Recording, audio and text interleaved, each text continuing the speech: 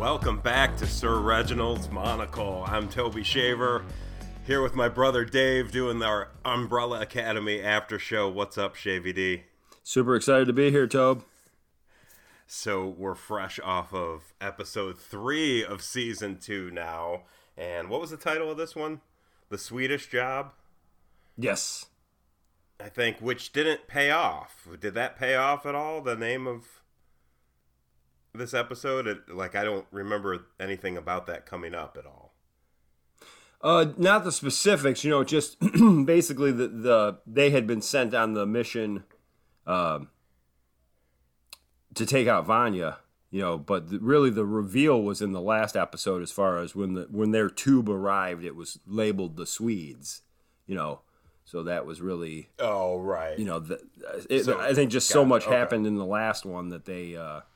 it was almost like a nod to that, just that, Yeah, that makes sense. The hit is out, and now, a lot of things will happen because of that, or whatever.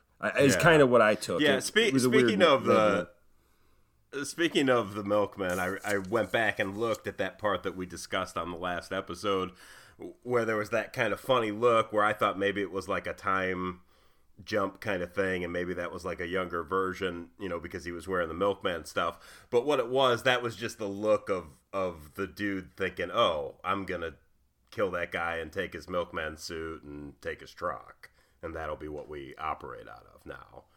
So it was just that. I just, okay, first viewing just misread kind of what went down there. So my lofty time travel theories are definitely debunked there. These are just some creepy looking Scandinavian dudes. Yeah, I mean, once they did the underwear, cooking in his underwear, and the guys throwing knives at each other, they're just going for full out weirdo, hit squad type of thing. So yeah, for sure.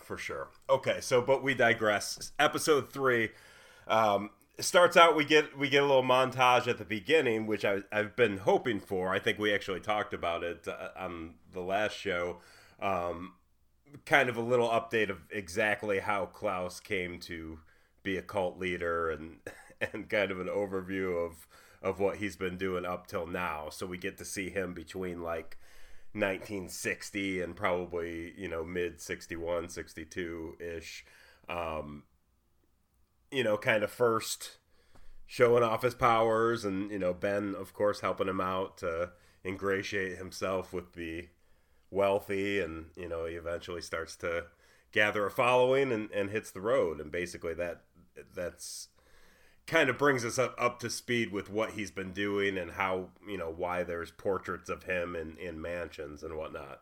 They did such a fantastic job last season, in season 1, of doing those quick little bursts of bringing you up to speed, and this one was fantastic. I mean, all the speculation that we had in the last episode as far as what the cult really was, or was it exactly a cult, what how they were going to handle that, I couldn't.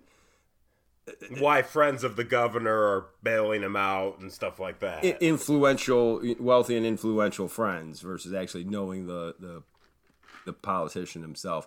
It was handled perfectly. I mean, the fact that he was basically just, again, like I spoke of before, the idea of like you're a stranger in a strange land, so you kind of get ready to go to ground. So he kind of went back into that Klaus self-serving mode, and was kind of doing his grift at the diner, and he gets pushed out, sees the shoes, says, "Oh yeah, here's my ticket, baby."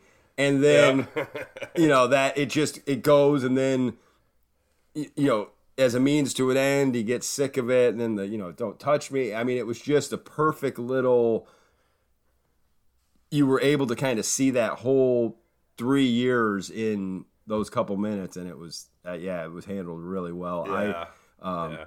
And not only do we get a nice backstory chunk about Klaus, but we're starting to learn a little bit more about his musical tastes, because in jail, I believe he told somebody don't go chasing waterfalls. I was gonna say that, and now we find out that his cult is called Destiny's Children. So clearly, Klaus is a '90s R&B guy. I think is what we're finding out. You absolutely. You took the words literally out of my mouth. That's exactly where I was going next. Yes, the stick to the rivers and the lakes that you're used to. I just love that. I mean, I don't think we commented on that before from last episode. That was perfect. And then when they said that they were basically, the cult's name was Destiny's Children, that was just the cherry on top. A cool little thing about him and his powers too is the fact that I believe there's something specific about him not wearing shoes. When he's not wearing shoes, he's more powerful or more connected or more. There's some level of it ties to his abilities in some way, and so I wonder if that's visually I've seen it happen quite often that is what is happening this season, but I'm wondering if they'll actually specifically reference that at some point. But yeah, I love Klaus, and I'm very happy with where they've brought him and, kind of where he's at in his mindset, going into this time period. Well, if there's nothing, wonky that's going to happen with the timeline in the next, 9 or 10 days or whatever's left in the timeline on the show, it seems like he's going to have to discover something or power up in some way, because it looked like he had quite a command of his powers going into that battle with the Soviets, when he's commanding a army of ghost soldiers. I mean, we haven't really seen it in the show yet, that kind of power out of Klaus. So it'll be interesting to see what happens in the next few episodes to get him to that point. Oh, for sure. I mean, like obviously we left at the end of last episode with the introduction of a younger Sir Reginald. I mean, you know that right. Eventually there's got to be some way where he plays a part in basically taking them. He's not, whatever interaction he has in this season, he's not dealing with children. He's dealing with a crew of adults that have a few days to get their act together to save the world. So I'm hoping that they play that angle where he can really bring them. Bring the best out of all of them. So is that kind of where, at this point, where you're seeing it's going, where, Sir Reginald will eventually, kind of come together with them to help them save the world? Potentially, I hope that. In that era? Potentially, that's what I hope I'm seeing. Because with I love the very first interaction he has with Diego is that, they fight it out and he takes the upper hand, but, Diego feels like he's been wronged at this point because he feels like it was dirty pool. So sucker punch. You're right. Of thing. Yeah. So they're already setting up all these things. And then the lingering issues that, for instance, like Luther has with getting sent to the moon, but he doesn't have these issues with this guy or this version of Sir Reginald, but he'll bring that to the table. So it's just so ripe with all these, you have to have that. I hope that's where it's going. Between Shanky and Diego, it doesn't seem like Sir Reginald or Pogo, for that matter, are particularly easy to work with in this timeline. So I don't necessarily see them wanting to team up at this point. Well, exactly. But, go ahead. Well, I was just going to say it's funny because if you think about it, this may actually soften him enough where he's actually a tolerable guardian to raise the kids in the future. If this version of Sir Reginald that we've seen for the 5 minutes so far, he might have killed a couple of the 7. Yeah. So. I also enjoyed going back to Klaus's thing. I liked seeing in the in kind of the recap montage, they also started to show us a little bit why at the beginning of this season we see Klaus and Ben.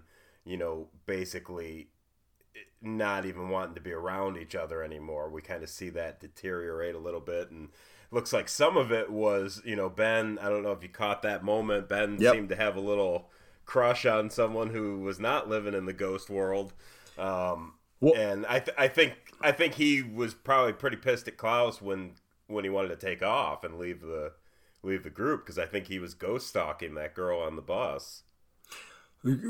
At some level, right? Exactly. I caught it, obviously, and my interest is in, is it a connection that he made? Obviously, I mean, he made the initial connection. I think what was established in that scene with a living person that he cares about, but in the 3 years that transpire, or however many years since that interaction, does she pass away and now she's a ghost?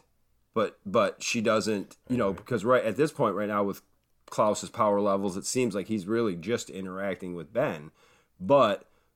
Or is she still living and it's just one of those things where, like you said, it's kind of a ghost stalking or just, him caring enough to, want to be, in that vicinity or whatever. But there's answers to be had. Yes. So then as the episode kind of kicks off, we see Diego getting patched up by Leah. Is it Leah or Lila? I think it's Lila.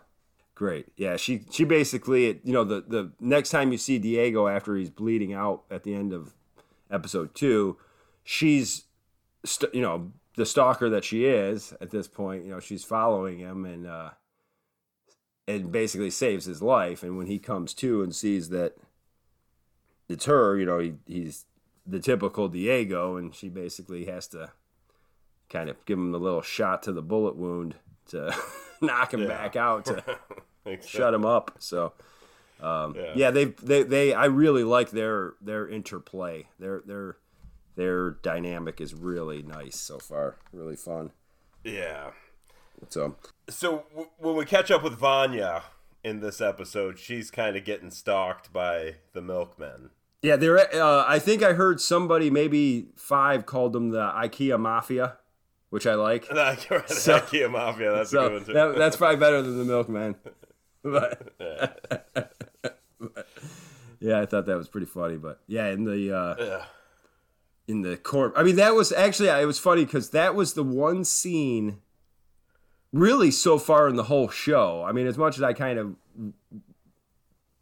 went on a little bit about the shoulder part of the escape scene, that was really nothing. But in this one, where as soon as she waits so long to pull away when they kind of confront her on the road, and then when she does, she like gets 100 yards away and immediately puts it in a ditch. That's I mean, that's horror movie 101 as far as making her have to go. Yeah, there are some little things like that facilitate, that are just little things they do that it's just like, again, I don't. It's super nitpicky, but yeah, there are some of those kind of lazier things. Just to let's just get past this and get to the scene that we need to have. Well, and I think that right. I mean, I think there's truth in what you're saying, and I would even be more forgiving in the sense that I think sometimes, because they do such a good job of avoiding most of those, some of them you kind of have to have, where there's no way they can chase her and then it's got to be set there, and just it's just a couple of those things where there was maybe ways to do it where they did more damage to the car, and who knows? Again, well, the bottom line is I'm fine with it.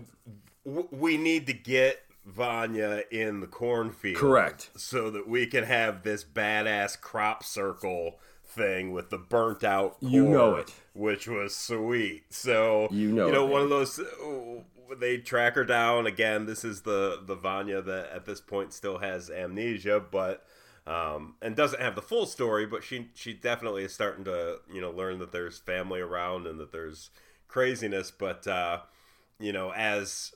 as often happens, in stories like this, the adrenaline, the heightened situation brings out the powers that the person doesn't even know they have, and just an amazing job, special effects wise.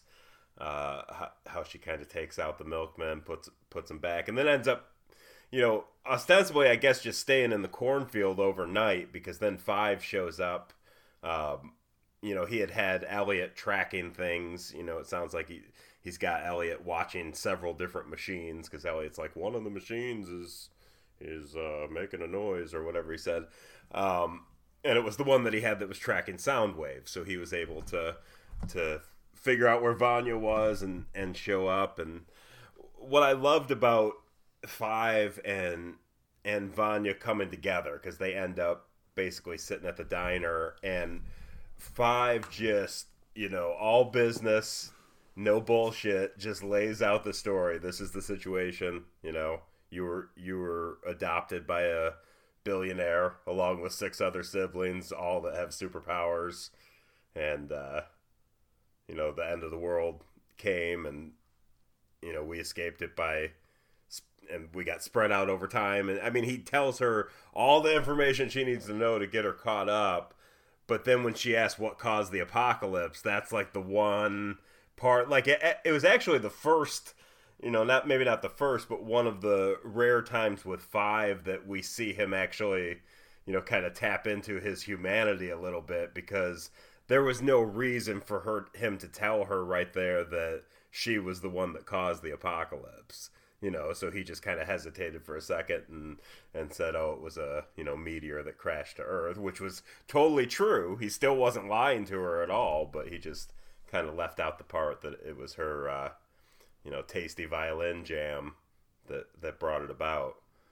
Yeah, I love Five. He's the best character as far as superhero, in the sense of, yeah, I mean, obviously you have the more standard selfless heroicism of a Luthor, the more commitment to being out on the streets and doing the work every night type of stuff, like a Diego, and they all have their different aspects of it. But Five is the most, because he's lived the years he's lived, he just has the experience, but because through the organization he worked for, as well as his powers themselves, he has a grasp and an understanding of certain things on, for lack of better expression, like on a cosmic level, because of the whole space-time thing, that I just think he gets it. He kind of, like I've spoke to before, like the idea of like a,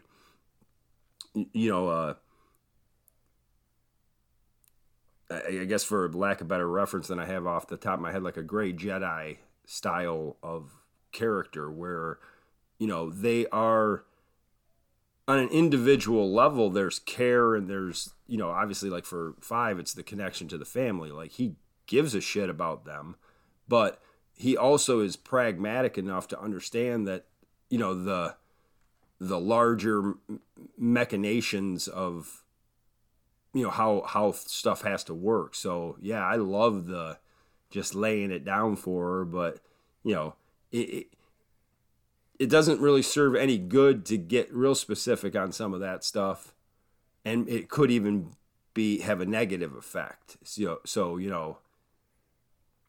Well, I also feel like it's a character growth, because I feel like the Five that showed up at the beginning of season 1 in that same situation would have been like, this is what happened, this is the apocalypse, you actually caused it with your powers, and I feel like him being back and, spending time with his siblings, I think it started to, bring back a little humanity to him. That's kind of how I feel like there's some growth there. I like it. Yeah, I mean, because if you think about it, the whole time, from whatever time he disappeared into time in their childhood, and now them as adults, for that whole time, he was living that life that was a pretty, cold, heartless life, other than his, long, loving marriage with the mannequin.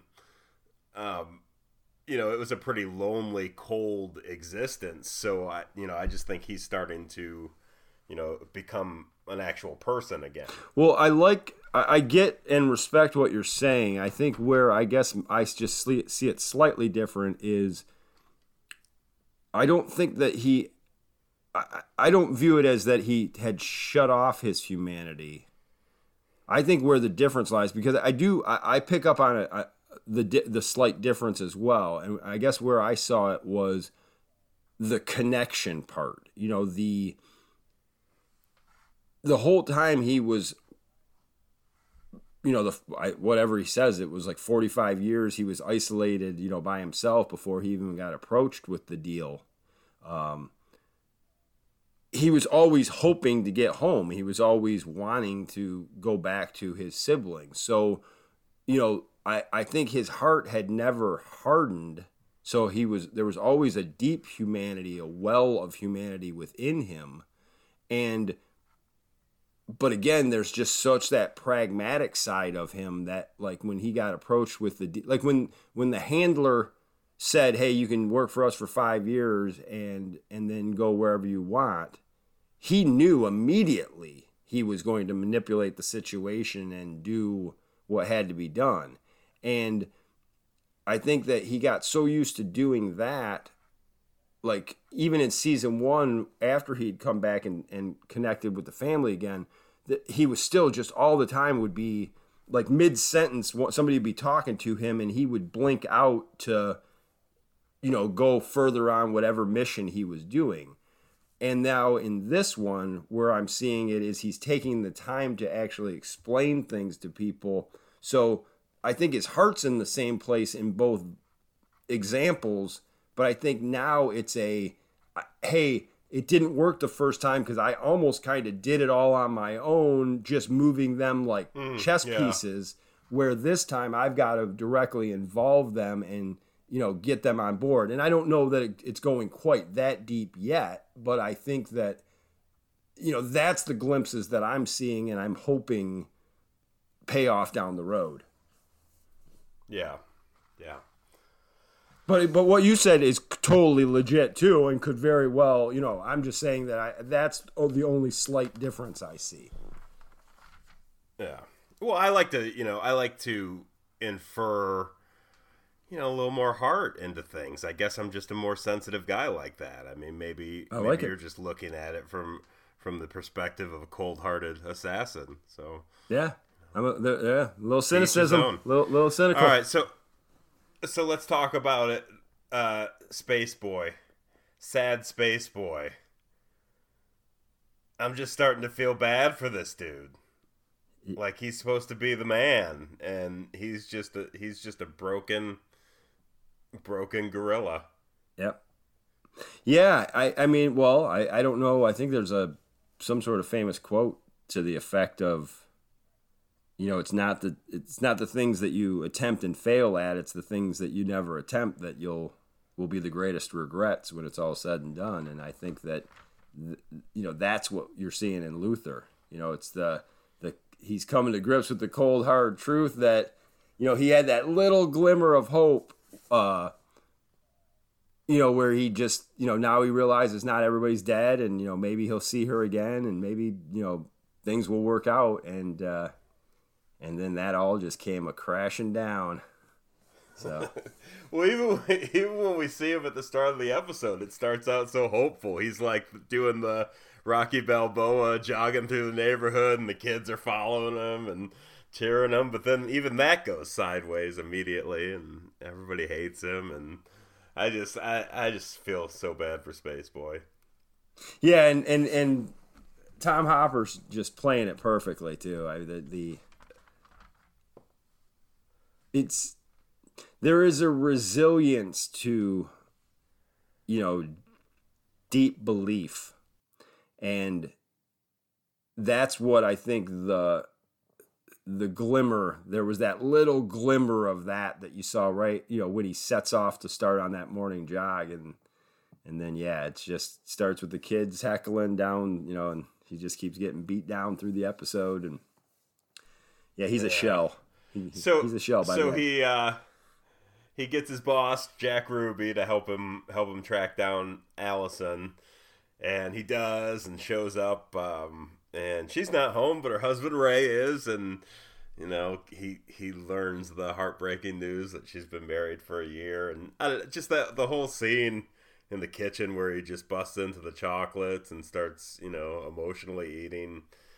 I feel your pain, Luther. I've been there. But so he obviously has a the same instinct that sends him to the flask sends him to the chocolate as well. Well, in the and I believe in the comic, is there's a lot of the whole Thor Endgame thing going on. Oh, really? Where he falls into a deep depression and gets real fat. Oh, really? And, yeah. Yeah. As part of this story, when he finds out that she's married, it's not this story exactly. It's a different. But just in general. But it's over her. I mean, that's his emotions are directly tied to his deep love and affection for Allison. So, but poor sucker. Yeah. So Klaus, after Klaus kind of shows up or Allison shows up at Klaus's house, and kind of reunites with him, which is nice. It's nice to see them come back together, and that was the first kind of just happy reunion we've seen of any of the siblings yet. The other ones have been a little more intense, but after they meet and he finds out that the guy that he was talking to in jail is Allison's husband, which again, that's just one of those things that you just have to suspend disbelief on. And it's just funny. It's almost like they wrote that in too, because they just have Klaus say, small world, which is almost just so on the nose that it's almost like I felt like that was the writer saying, fuck it, let's just have him just say what everybody's thinking, because what are the odds that he's going to end up in jail right next to his sibling's husband after they've all been scattered across time. I mean, that's one of the leaps that we have to take. But so he finds out he's still in jail and goes back, and Ben helps him, through ghost magic to basically threaten them and free Ray, which all kind of leads to this episode, kind of culminating at the sit-in. So why don't you take it from there? Talk a little bit about that. About what part would you like me to speak about? Because there's a lot going on there. Well, right. So let's start with the meeting where they're talking about canceling it, where Allison steps up. Okay. Yeah, that's great scene. I mean, and we're jumping around. That's a little bit earlier in the episode, but yeah, it's so hard. Again, that's the one thing with this. As you're kind of talking about different threads of the story, it's just so hard to do it chronologically or whatever. There's just so much, but it all makes sense as you watch it. It's just to discuss it, it just makes it a little more difficult, but. Yes, that scene is magnificent because, as I spoke about last episode, I think that, misogyny is absolutely as limiting and damaging as so much of all the other things that people have to face in this world. And I really thought that was handled well. The idea that, just because Ray wasn't there, the idea that his wife, his partner, wouldn't understand what he was trying to accomplish, what all of them were trying to accomplish as a group, men and women alike, that she couldn't decide that it was still a go, and she didn't understand that what his wishes were, even if they wanted to understand, that he was still behind it.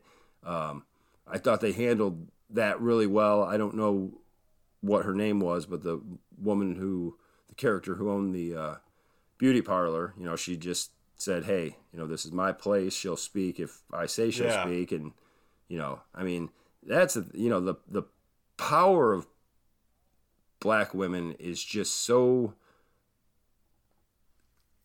I mean, the world is constantly doing things to limit and take their voice away. And they have always, I mean, I could get real emotional, and I try not to, but it's, they are the backbone of this country and this world. And I just thought a lot was encapsulated in that scene. And I thought it was handled real well. The one funny thing that I actually laughed at kind of was right at the end, after they, the vote is taken and they decide they're still going to do the sit-in, as the woman is walking past Allison, she kind of grabs her shoulder and says, behind every woman, and kind of gives her a smile. Yeah. Behind every good man, basically. And to finish the old adage is a good woman. And my thing is I immediately thought in my mind, now we're seeing it, thank God, but like back then, what that was a little glimpse of is, maybe it's time that it wasn't a good woman behind that man. Maybe it's time it was a good woman that was in front of that man. And right. So I thought that resonated really deeply with me, and that. Well, it's an really interesting worked. kind of snapshot of that time period because, you look back on that now and it seems kind of crazy, but like here is this whole, here's this group literally planning an event, to fight against oppression. And yet, even within their own group, they are going to now oppress, people within their own group, the women, and have, the men being the only ones calling the shots. And it just, I mean, in a way, it's nice because you're right, that we've come a long way since then. Nowadays, you would be more likely to see the strong woman in front. But, I think they handled that whole thing beautifully. So basically, with the help of the salon owner character, they get it to where it's a vote, and most of them end up supporting Allison. So they head out to the diner, the same diner that seems to be the recurring location for everything in this season so far. And Allison goes in first, and they kind of follow her in one by one, and the scene with the people just dumping things on their heads, and eventually Allison even gets the coffee spilled directly in her lap, the hot coffee, to get them to get up, give them a reason for the cops to take them down and whatnot. But it's uncomfortable to watch. Yes, it's I thought it was handled very well. It was it should make people uncomfortable. It's supposed to be uncomfortable. Yep. Amen. So everything's kind of building to this moment in the episode, and then as I mentioned, when they finally go as far as actually spilling hot coffee on her, obviously Allison and Ray causing her to make Ray's contact with the police officer, which gives them the pretense to slam them into the counter and get physical, which is all the bullshit that always happens. So that's right. Exactly. I was going to say that's just ripped from today's headlines for sure. But before this happens, when we see Ray show up a little later after Allison's already been there, he's pretty salty with her at this point because now he's found. I mean, this is after his encounter with Luther, and he doesn't. And his brother-in-law Klaus. Right, Klaus, exactly. Because when Klaus gets him out of jail, he lets him know, "Hey, brother." He says, "Hey, brother." Yeah. He's like, "Yes, we're all." Yeah, Ray's like, "Yes, we're all brothers." He's like, "Yeah, I guess we're all brothers." Right.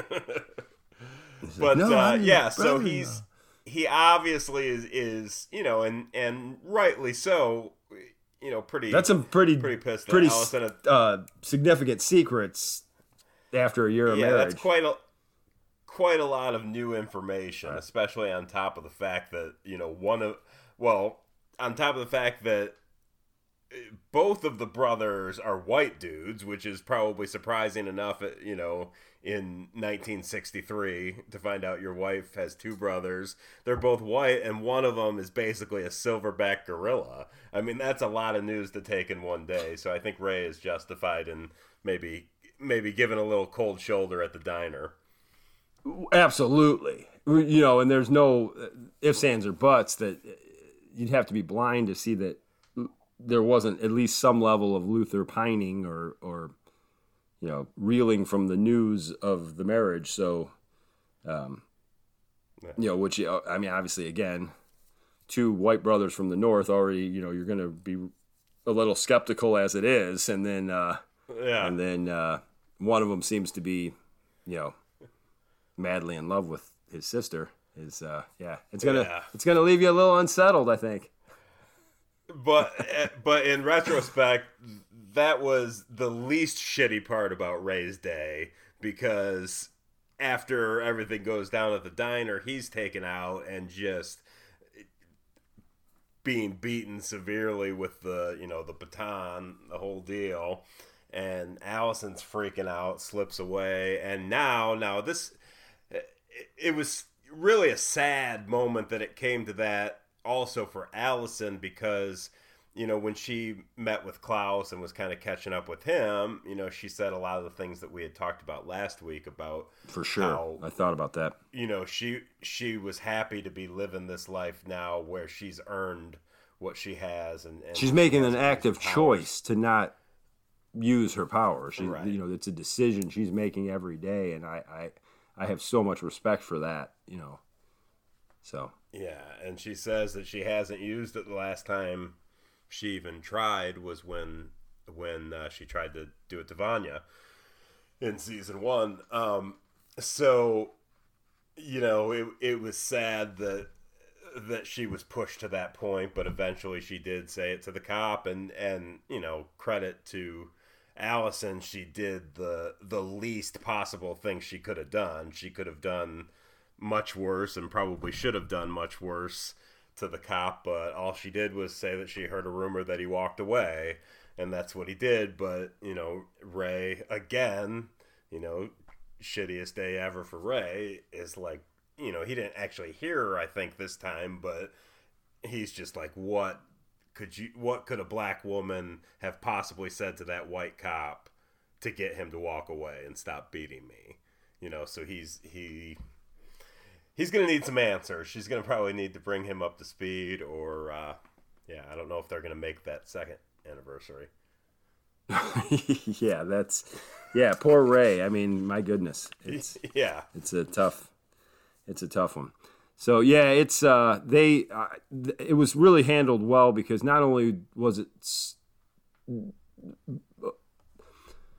the scene was done so well, and by that point in it, emotions were so high from the perspective of us, the viewer, and so invested in what's going on and how it's getting handled. And then, he's getting hurt and beat and everything else. And then she has to step in, and we know, again, like you said, they had established that she had been thinking about it and had been actively not using her power. So then she's got to, everything is changed in that moment on so many different levels, and it's just really, the look that they share, his hurt and confusion, and and her disappointment in herself and her love for him, but like her, it's just, there's just so, they really did well at producing that kind of raw nerve effect. So really handled well. Yeah. So, this is such a great Klaus episode. We got to see Klaus also pay a very stalky, weird visit to, a version of Dave that had no idea who he was. His ex-love from Vietnam who died, that, we saw was a big part of season 1, so he went back and visited him at the hardware store that he worked, and obviously, Dave's got no idea what's going on, and I think, I think that's going to further the rift between Ben and Klaus, because I think like Ben would love to be doing that. Ben would probably love to travel around and visit all the, you know, all his old relatives, and he's kind of, you know, beholden to all these whims that Klaus wants to go on. But you know, I don't know. I mean, he's just crushing that character of Klaus so much that it's just so awesome to see them explore. You know, like Klaus always seems to have all these little side missions that he's on, these projects that he's doing. But it was nice to get him to go see Dave and have that moment. With so little dialogue, but with such control and you know, exercise of facial expression, I just, it was part of Klaus, part of what makes that character such a great character is the, you know, the establishing what he went through in that tomb, in that mausoleum as a young kid, you know, and establishing his wanting to suppress that power through drug use and everything, you know, and just how eventually that defense creates such a selfish core inside of you, but for, you know, a very a very damaged reason. So it's very, you know, he's created this character where you really do, you know, your first assumption is it's him just manipulating the situation, you know, maybe not out of not coming from a place of wanting to hurt the other person, but just wanting to be, you know, somewhat self-serving or selfish. So in that scene, you know, as you're watching his face and you're, you know, there's something behind those eyes, but you can't, you know, you can't feel that it is any deeper than that, because so much of what's been established so far with that character is self-serving. So, you know, it goes through all those motions and everything. And then, you know, if you want to pick up the exchange between he and Ben once they get back in the car afterwards. But, you know, I just loved how with very, very little use of dialogue, you know, they really built to, you know, when he walked out of that store with his 2 cans of paint, you know, and you know, they're not showing Ben at that exact moment, but you know he's right there with him. You know, you're so in both of those characters' heads simultaneously. You're thinking, at least at that point, that, you know, Klaus is absolutely just coming from this selfish spot of, you know, he's greedy for, you know, one last moment with Dave, or just, you know, something that's self-serving. And Ben is so frustrated with him of, you know, is this you just being you one more time? And, you know, how can you do that? And you know, what a dick. And then once they sit down in the car, if you want to take it from there. Yeah. I mean, it turns out it's really just the opposite. And it's kind of a, you know, in a way, it's a bit of a recurring theme, because I think a lot of, like, the siblings, you know, the default is to assume the worst from Klaus, you know, and I'm sure that there's a track record, you know, to which he's earned that.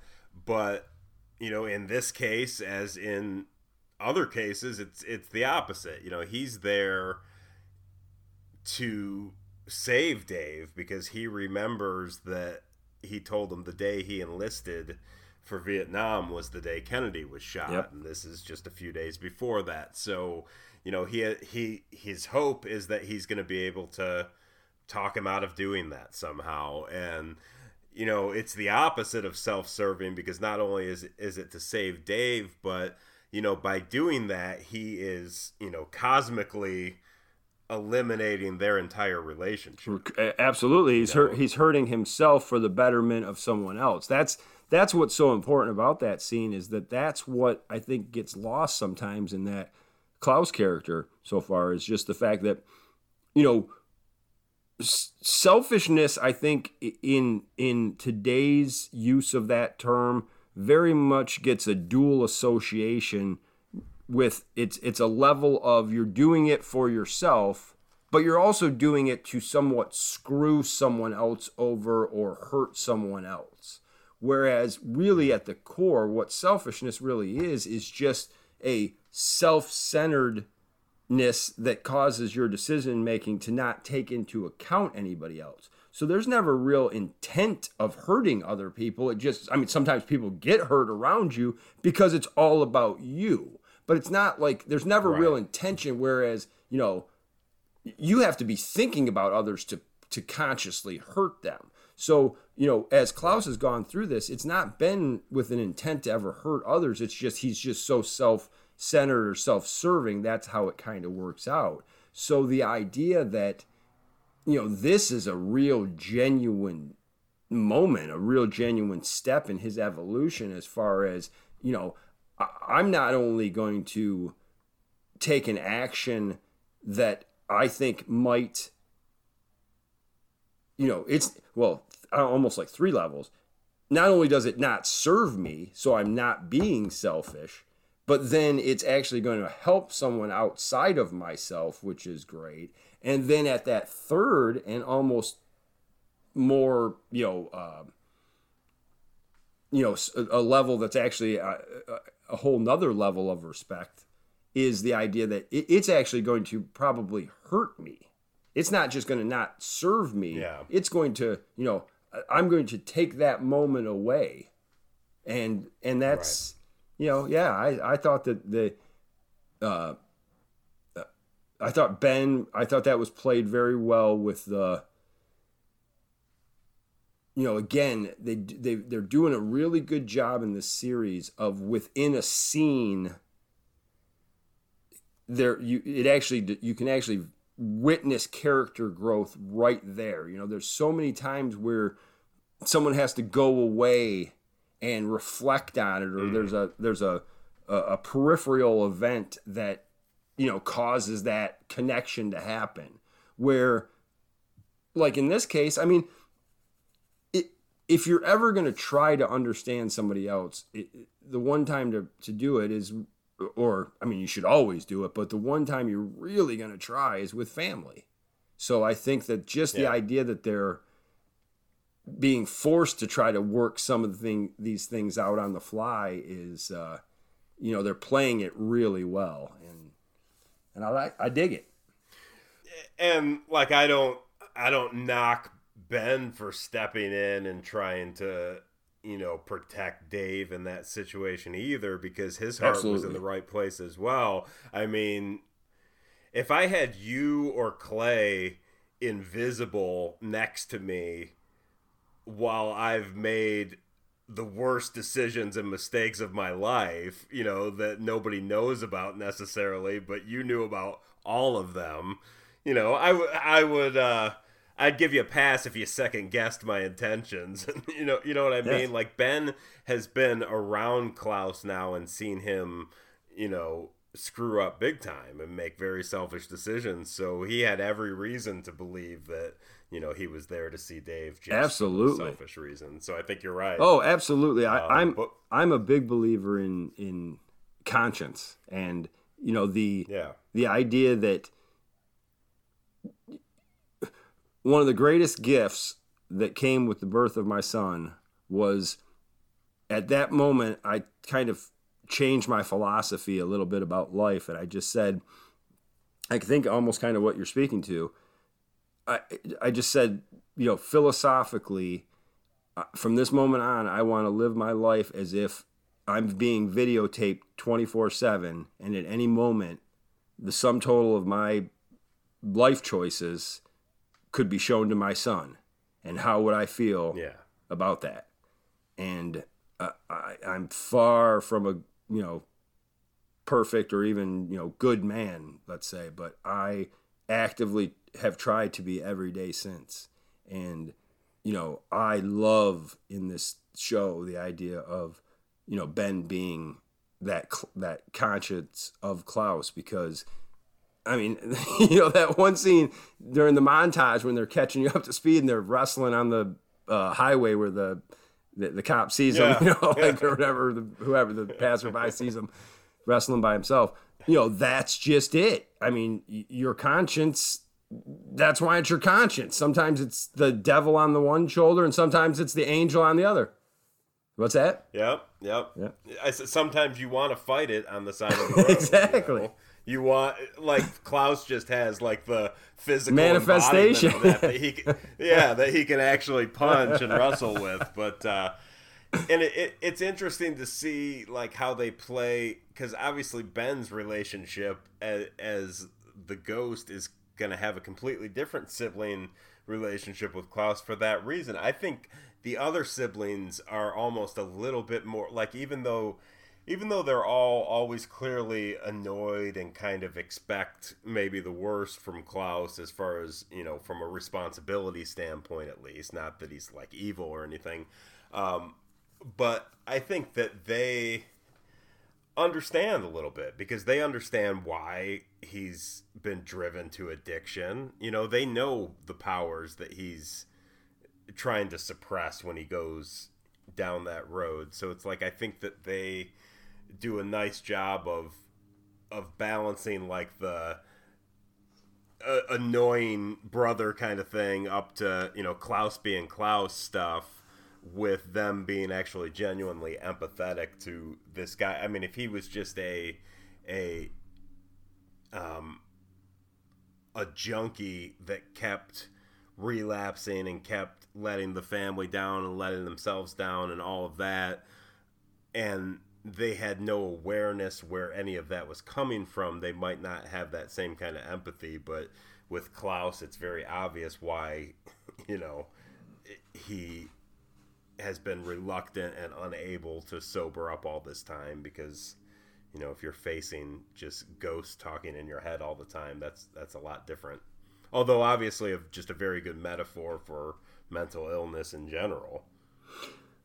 Definitely, certainly. And yeah, and there's a well, it's funny because not specifically about that, but it sparked my mind to think of the juxtaposition of, like, say, a Luther versus a Klaus, whereas the siblings actually probably understand a Klaus more than,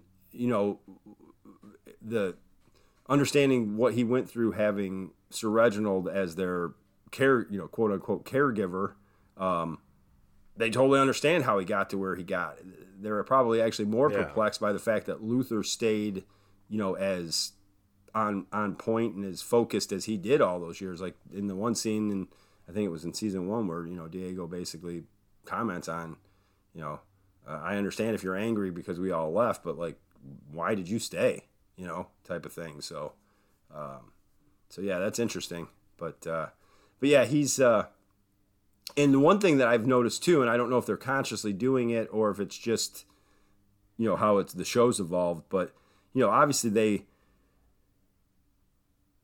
throughout season 1, they started playing up more and more the focus of Klaus's communications with Ben. But, like, even in these first 3 episodes, Ben is more and more, clearly, literally visually focused in these episodes. And I think that is also maybe through this process, there's a more and more of a clarification, or I don't know if that's the right word, but in the mind of Klaus himself, and as his mind becomes more clear, the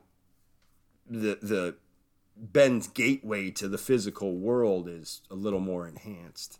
So yeah, I'm curious to see. Well, it would seem so, because in the prologue, when we see the epic battle at the beginning of the season, Klaus is doing his thing over here with the Ghost Army, and Ben's up on top of another building, ripping it up, and all the tentacles fly and stuff. So that would definitely support what you're saying, that maybe he's getting closer to, almost being part of the physical world again, or more independent of Klaus, at least, right. But because of Klaus's powers being stronger. Well, correct, because I think Klaus always, at least to some degree, has to be the conduit. But what I like is and again, I don't know if they're consciously doing this or if I'm reading into it, but I will enjoy it if they're making a concerted effort to show Klaus getting healthier mentally as well. Like the fact that, it's like a dry drunk. Like you can put down the bottle and be a miserable SOB and you just stop drinking, but you didn't sort out your problems. You didn't fix yourself and become a better person. So like, now that he's not doing drugs, he's more connected to the spirit world, but like, if he really works it out and maybe helps, through the help of Ben, really gets healthier and healthier, I think that it will open up his connection to the spirit world. So, I think that there's way, or at least could conceivably be played that way. So I'm interested to see where it goes. He just needs to use the same skills, the same powers and people skills that he used building the cult. He needs to move from David Koresh to more like Tony Robbins. I love it. Where it's still definitely manipulative and shady, but in a much healthier way. Use your powers for good. Yes, and exactly. Yes, exactly. And go ahead. Go ahead. Sorry. No, good. Go. Well, and then I think we've covered quite a bit of ground. The one thing I think we did. The only thing we haven't hit is the handler. You know what? You took the words right out of my mouth, and I've got a theory. I was saving it for the end. I love you. Great minds think alike, my brother. So we find the handler is in town, is in 1963 Dallas. We don't really see too much. She goes into tormenting small children, making them wet their pants. Yeah, tormented small children. It's so funny, and I don't know if it's just tropey or whatever, but as soon as I saw her whispering in the kid's ear, I'm like, oh, that kid's gonna piss his pants. Absolutely. I saw that coming a mile away, but it was worth it. It was just a great. Sometimes it just needs to be done. That's what, and I love that they made that whole moment just visual. Basically, she's telling him, "Oh, fish don't like when you tap on the glass," and obviously she knows because her boss is one. She's heard it directly from them, and he ends up tapping on the glass anyway. And I love that they didn't like show what she said to him. Right. They just had her whisper in his ear. We don't know what she said, and then the next thing we see is just the kid just peeing his pants. Yeah, it was. So she's in town. She's up to no good, obviously. So why don't you go ahead and take what was there. Perfect was that scene. I love the fact that she basically, like you said, she says, "Don't tap on the glass." They don't like it, and gives them that opportunity to make a choice, to turn from that decision, and he chooses not to. He moves over to a different tank and starts tapping again, and then that's when she chooses to lean in, and you never hear a word, but she goes medieval, and obviously the eyes get big, and he wets his drawers and runs out the front door, and she's back. So loving that. My thing is I have two theories, and that's why I'm glad we saved this for the end. I wonder if she is now going to become somewhat of an anti-Sir Reginald, and Lila, who we see at the very end, goes to that same fish tank, takes out a hotel key out of the little toy treasure chest in the tank to room 217 of a hotel, which she goes to, enters, starts talking to her mother, calls out mother, asks if she can order room service, and lo and behold, mother is the handler. And my thought, Lila was deep cover. My thought is, and on the bed that she's jumped on, when she arrives, is the files of all the Umbrella Academy, spread out on the bed. So you kind of put two and two together that she's the deep plant, right. she's the mole in the making. And I love, by the way, when she was looking at Five's file, that it had like the kid version, yes. but then it also had like the absolutely version. Love it. Love the attention to detail. Yep. And what that whole final scene in the episode left me with is I have a strong feeling Lila is one of the other 36 children. Interesting. I was going to ask you about that. Again, we're going to try on this show not to go too deep into comic book stuff that hasn't been in the show as not to spoil anything. But yeah, I'm very curious. It's crazy to me, actually, that they haven't touched on the other children at all yet. You know, that seems like it has to be part of this story somehow. So you're thinking Lila. That's interesting. It would make sense. Yeah, I don't know. She seems nothing's been specifically. She seems tipped. the right age. Right. Correct. And she's obviously can handle herself physically. You know, she's worked some people over a little bit. You know, nothing, no display of any kind of superpower. But you know, she's a sharp woman, and there's already established that you know